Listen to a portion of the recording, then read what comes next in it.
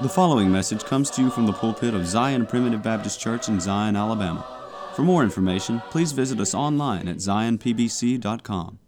Welcome to the Zion Primitive Baptist Church podcast. This podcast is an outreach of Zion Primitive Baptist Church located in the Zion community near Gordo, Alabama. I'm Elder Chris McCool, and I serve as pastor of Zion Church. We're a congregation of believers who trust in the simple message of God's sovereign grace, where families come together to worship God in spirit and in truth through the simplicity of preaching, praying, and singing.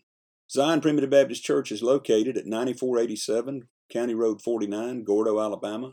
If you live in the Gordo area, or if you are visiting in the area, please join us for worship. We meet every Sunday at 10:30 a.m. and 5 p.m., and on the first and third Wednesday evenings at 6:30 p.m. In today's message, we conclude the fifth sermon in our series on the book of Haggai. Rather than jumping right into the second part of this sermon, we've gone back and picked up a few minutes of yesterday's sermon in order to give a little context. You may recall that Haggai is giving them a message of encouragement from God because almost immediately after they restarted the work of building the temple, they began to face opposition. And isn't that always the way it is? Whenever we're trying to do the work of God, opposition just seems to arise immediately. In this case, they faced opposition from without, but they also faced opposition from within. Child of God, it's been my experience that the worst kind of opposition is that opposition that arises from within the kingdom of God. It seems like churches can resist the assaults of Satan that come in from the outside, but oh, how much damage opposition from inside the church can cause. In this case, when these little children of God began to focus upon rebuilding the temple, both kinds of opposition arose, but I believe the most damaging and discouraging kind was the opposition that arose from within their ranks, and these faithful little children of God became discouraged once again. But God sent just the right message through his prophet Haggai to encourage them in the work of the kingdom of God. But first, we have a song selection that I hope you enjoy. After the song, please stay tuned for another message of God's sovereign grace from the Zion Primitive Baptist Church pulpit. Amazing grace, how sweet the sound that saved a wretch like me. I once was lost, but now I'm found. Was blind, but now I see. My chains are gone. I've been set free.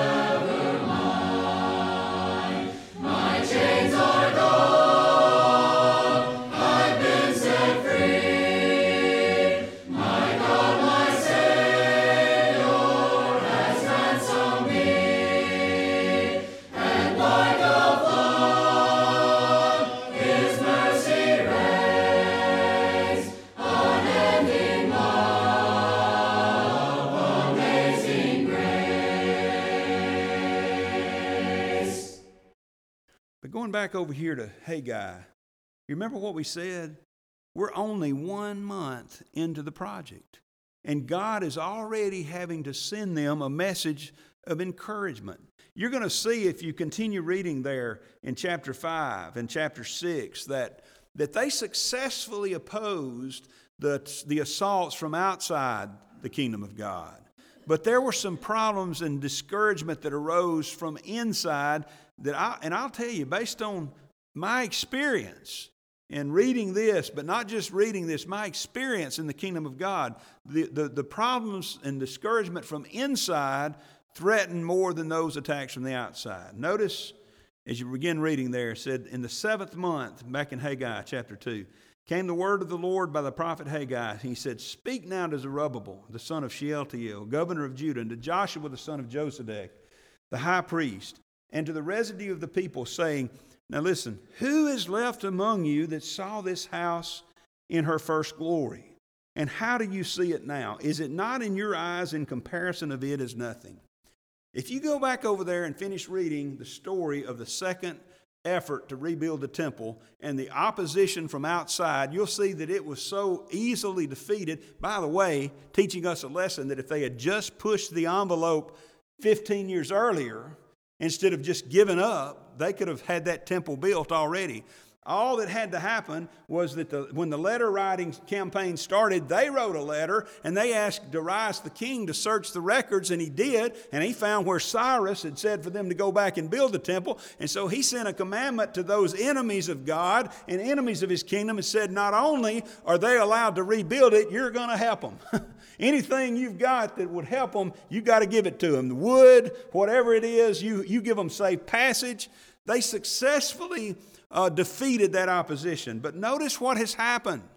From within the kingdom of God, opposition has arisen in the form of discouragement. They are comparing this temple with the first temple, and I'm sorry, this temple is much less glorious than the temple of Solomon. You may recall back over in Ezra, when they first laid the foundations of the temple. And I got to say, I suspect this is one of the reasons it was so easy to get them to stop building it. In the 3rd chapter and about the 12th verse, we're told that some of the ancient men who had been children when they were taken captive, who had seen the original temple of Solomon, and they had been gone for 70 years into captivity, and now they go back and they lay the foundation of the new temple. You know what happened? They said, wait a minute, this is nothing compared to Solomon's temple.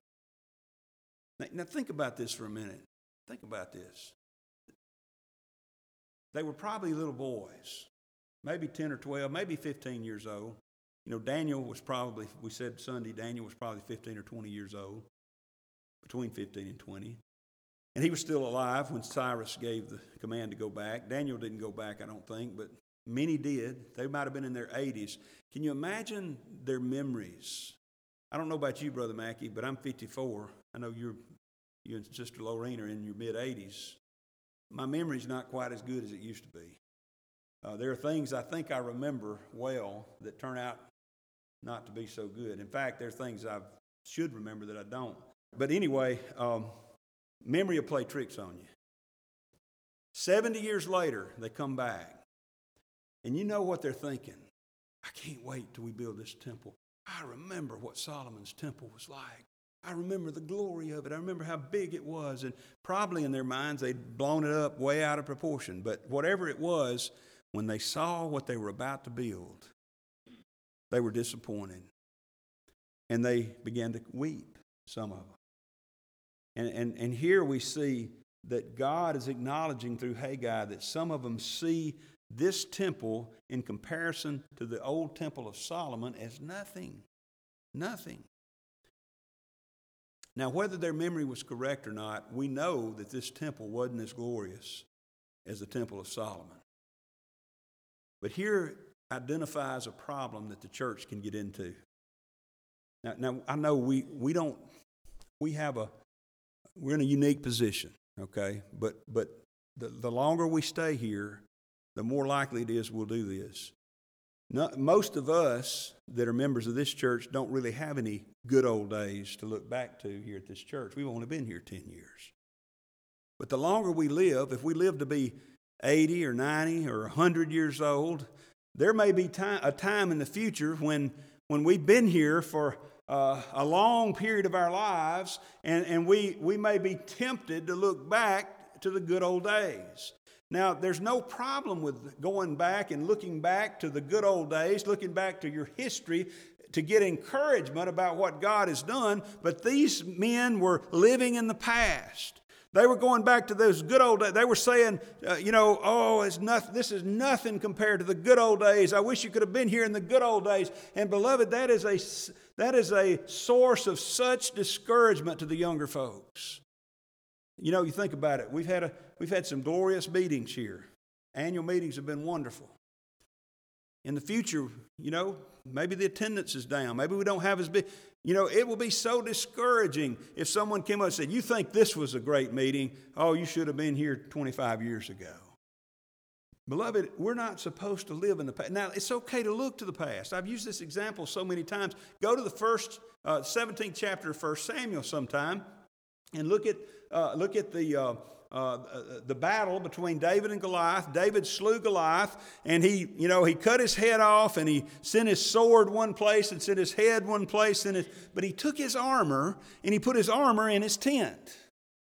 And I believe there's a reason he did that. David kept that armor there, and I don't know how long he kept it there.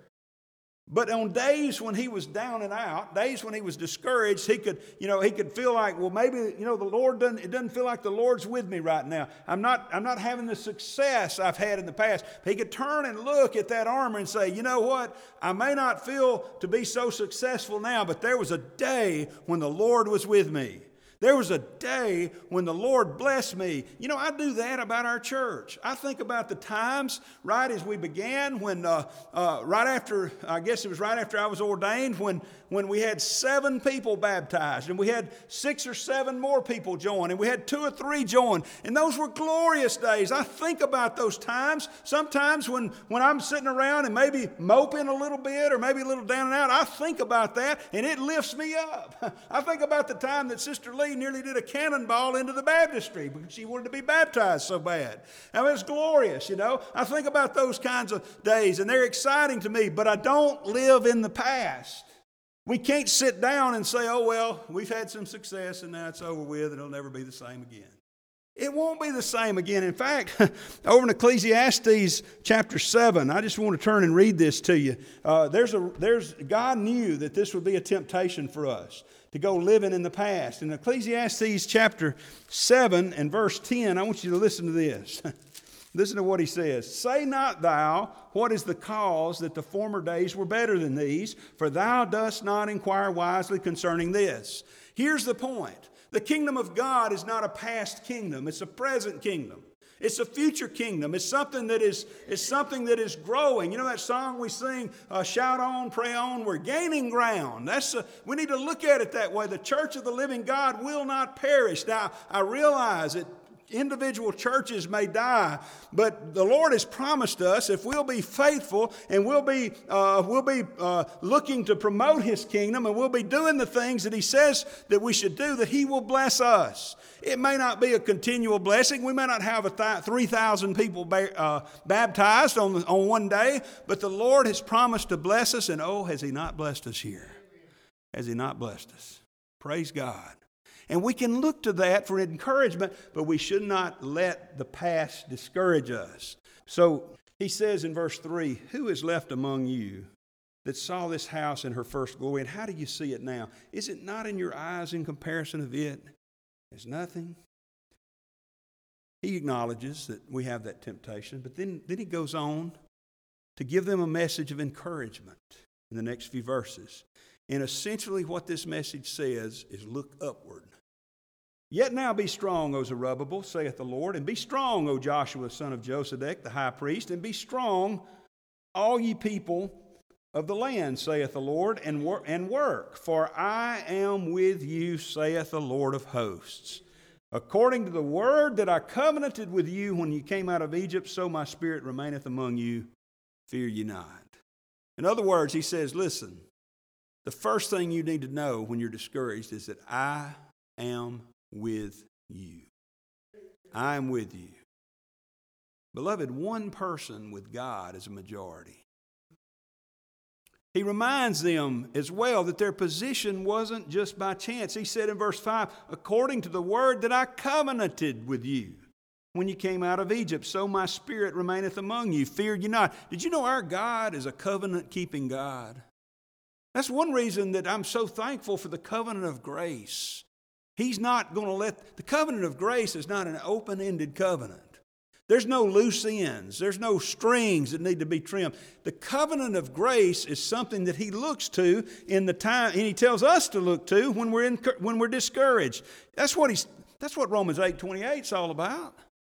You remember Romans 7, he's talking about all the curse of sin inside him. And then Romans 8, Paul's talking about all the curse of sin around him. And he's building up to a crescendo. And unlike what the world thinks, well, that means God's playing with sin and He's manipulating sin and He's causing it all to work together. Listen, sin ain't working for you, okay? Sin's working against you, whether it's the sin that's within you or the curse of sin that's around you. When you get on the road and a drunk driver hits you head on because he's going the wrong way, that's not working for your good. But you know what is working for your good? Verse 29, for whom He did foreknow, He also did predestinate to be conformed to the image of His Son, that He might be the firstborn among many brethren. Moreover, whom He did predestinate, them He also called, and whom He called, them He also justified. Whom He justified, them He also glorified. Why does God point us to that in the midst of this discussion of the sin curse that's all over around us and within us? It's because God is a covenant-keeping God. And He's reminding us of the covenant of grace that no matter what afflicts us in this world, no matter what's against us in the world, God is for us. All these things that He's talking about here, work for your good, beloved. He's made it certain that we will be with Him. I am with you. Jesus said, lo, I am with you always, even to the end of the age. Jeremiah said, He's loved us with an everlasting love. I am with you. Then you look at what He said in verse 6. For thus saith the Lord of hosts, yet once it is a little while, and I will shake the heavens and the earth, and the sea and the dry land, and I will shake all nations, and the desire of all nations shall come, and I will fill this house with glory. Notice what He's saying here. He's saying, I am with you, and I have all power. You know, it's one thing, I'll be with you. Me personally, Chris McCool, if you need me, I'll be with you if I can. If I don't get hindered by something. If I don't get sick. If I don't forget. If I don't change my mind.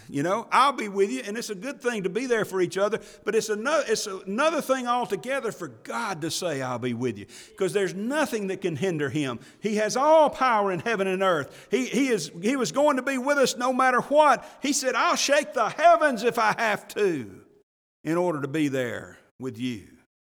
He even moves nations for His children. I mean, that's what He's doing here. They've been in captivity in Babylon, and God took down the Babylonians and raised up the Persians in order to get His children back home. That's a God that I can trust. That's a God that I can rely on. That's a God when He says, hey, I'm with you, that ought to encourage me, you see. And notice that He says in verse 8, the silver is mine, the gold is mine, saith the Lord of hosts. In other words, I'm going to be with you, and I have all power, and I own all things.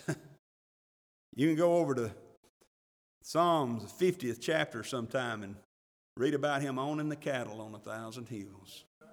By the way, that's not 1,000 and then it stops. That term 1,000 hills is a representative of all the hills in the entire world. He said, I own it all. The earth is the Lord and the fullness thereof, we're told in Psalm 24. Psalm 89 says, the heavens are thine, the earth is thine. And notice the most important thing here, and this is what I wanted to get to, and this is where I want to leave you tonight. He said in verse 9, the glory of this latter house shall be greater than of the former, saith the Lord of hosts. And in this place will I give peace, saith the Lord of hosts. If you back up just a little bit to verse 7, he says, I'll shake all nations, and the desire of all nations shall come, and I will fill this house with glory, saith the Lord of hosts. What's he talking about here? You remember those ancient men, they said, oh, the glory of this house is nothing like the glory of the first house. God is going to send glory into this house that those ancient men could not have even dreamed of. You know why? You can just turn over sometime to the first chapter of Luke and you can read about it.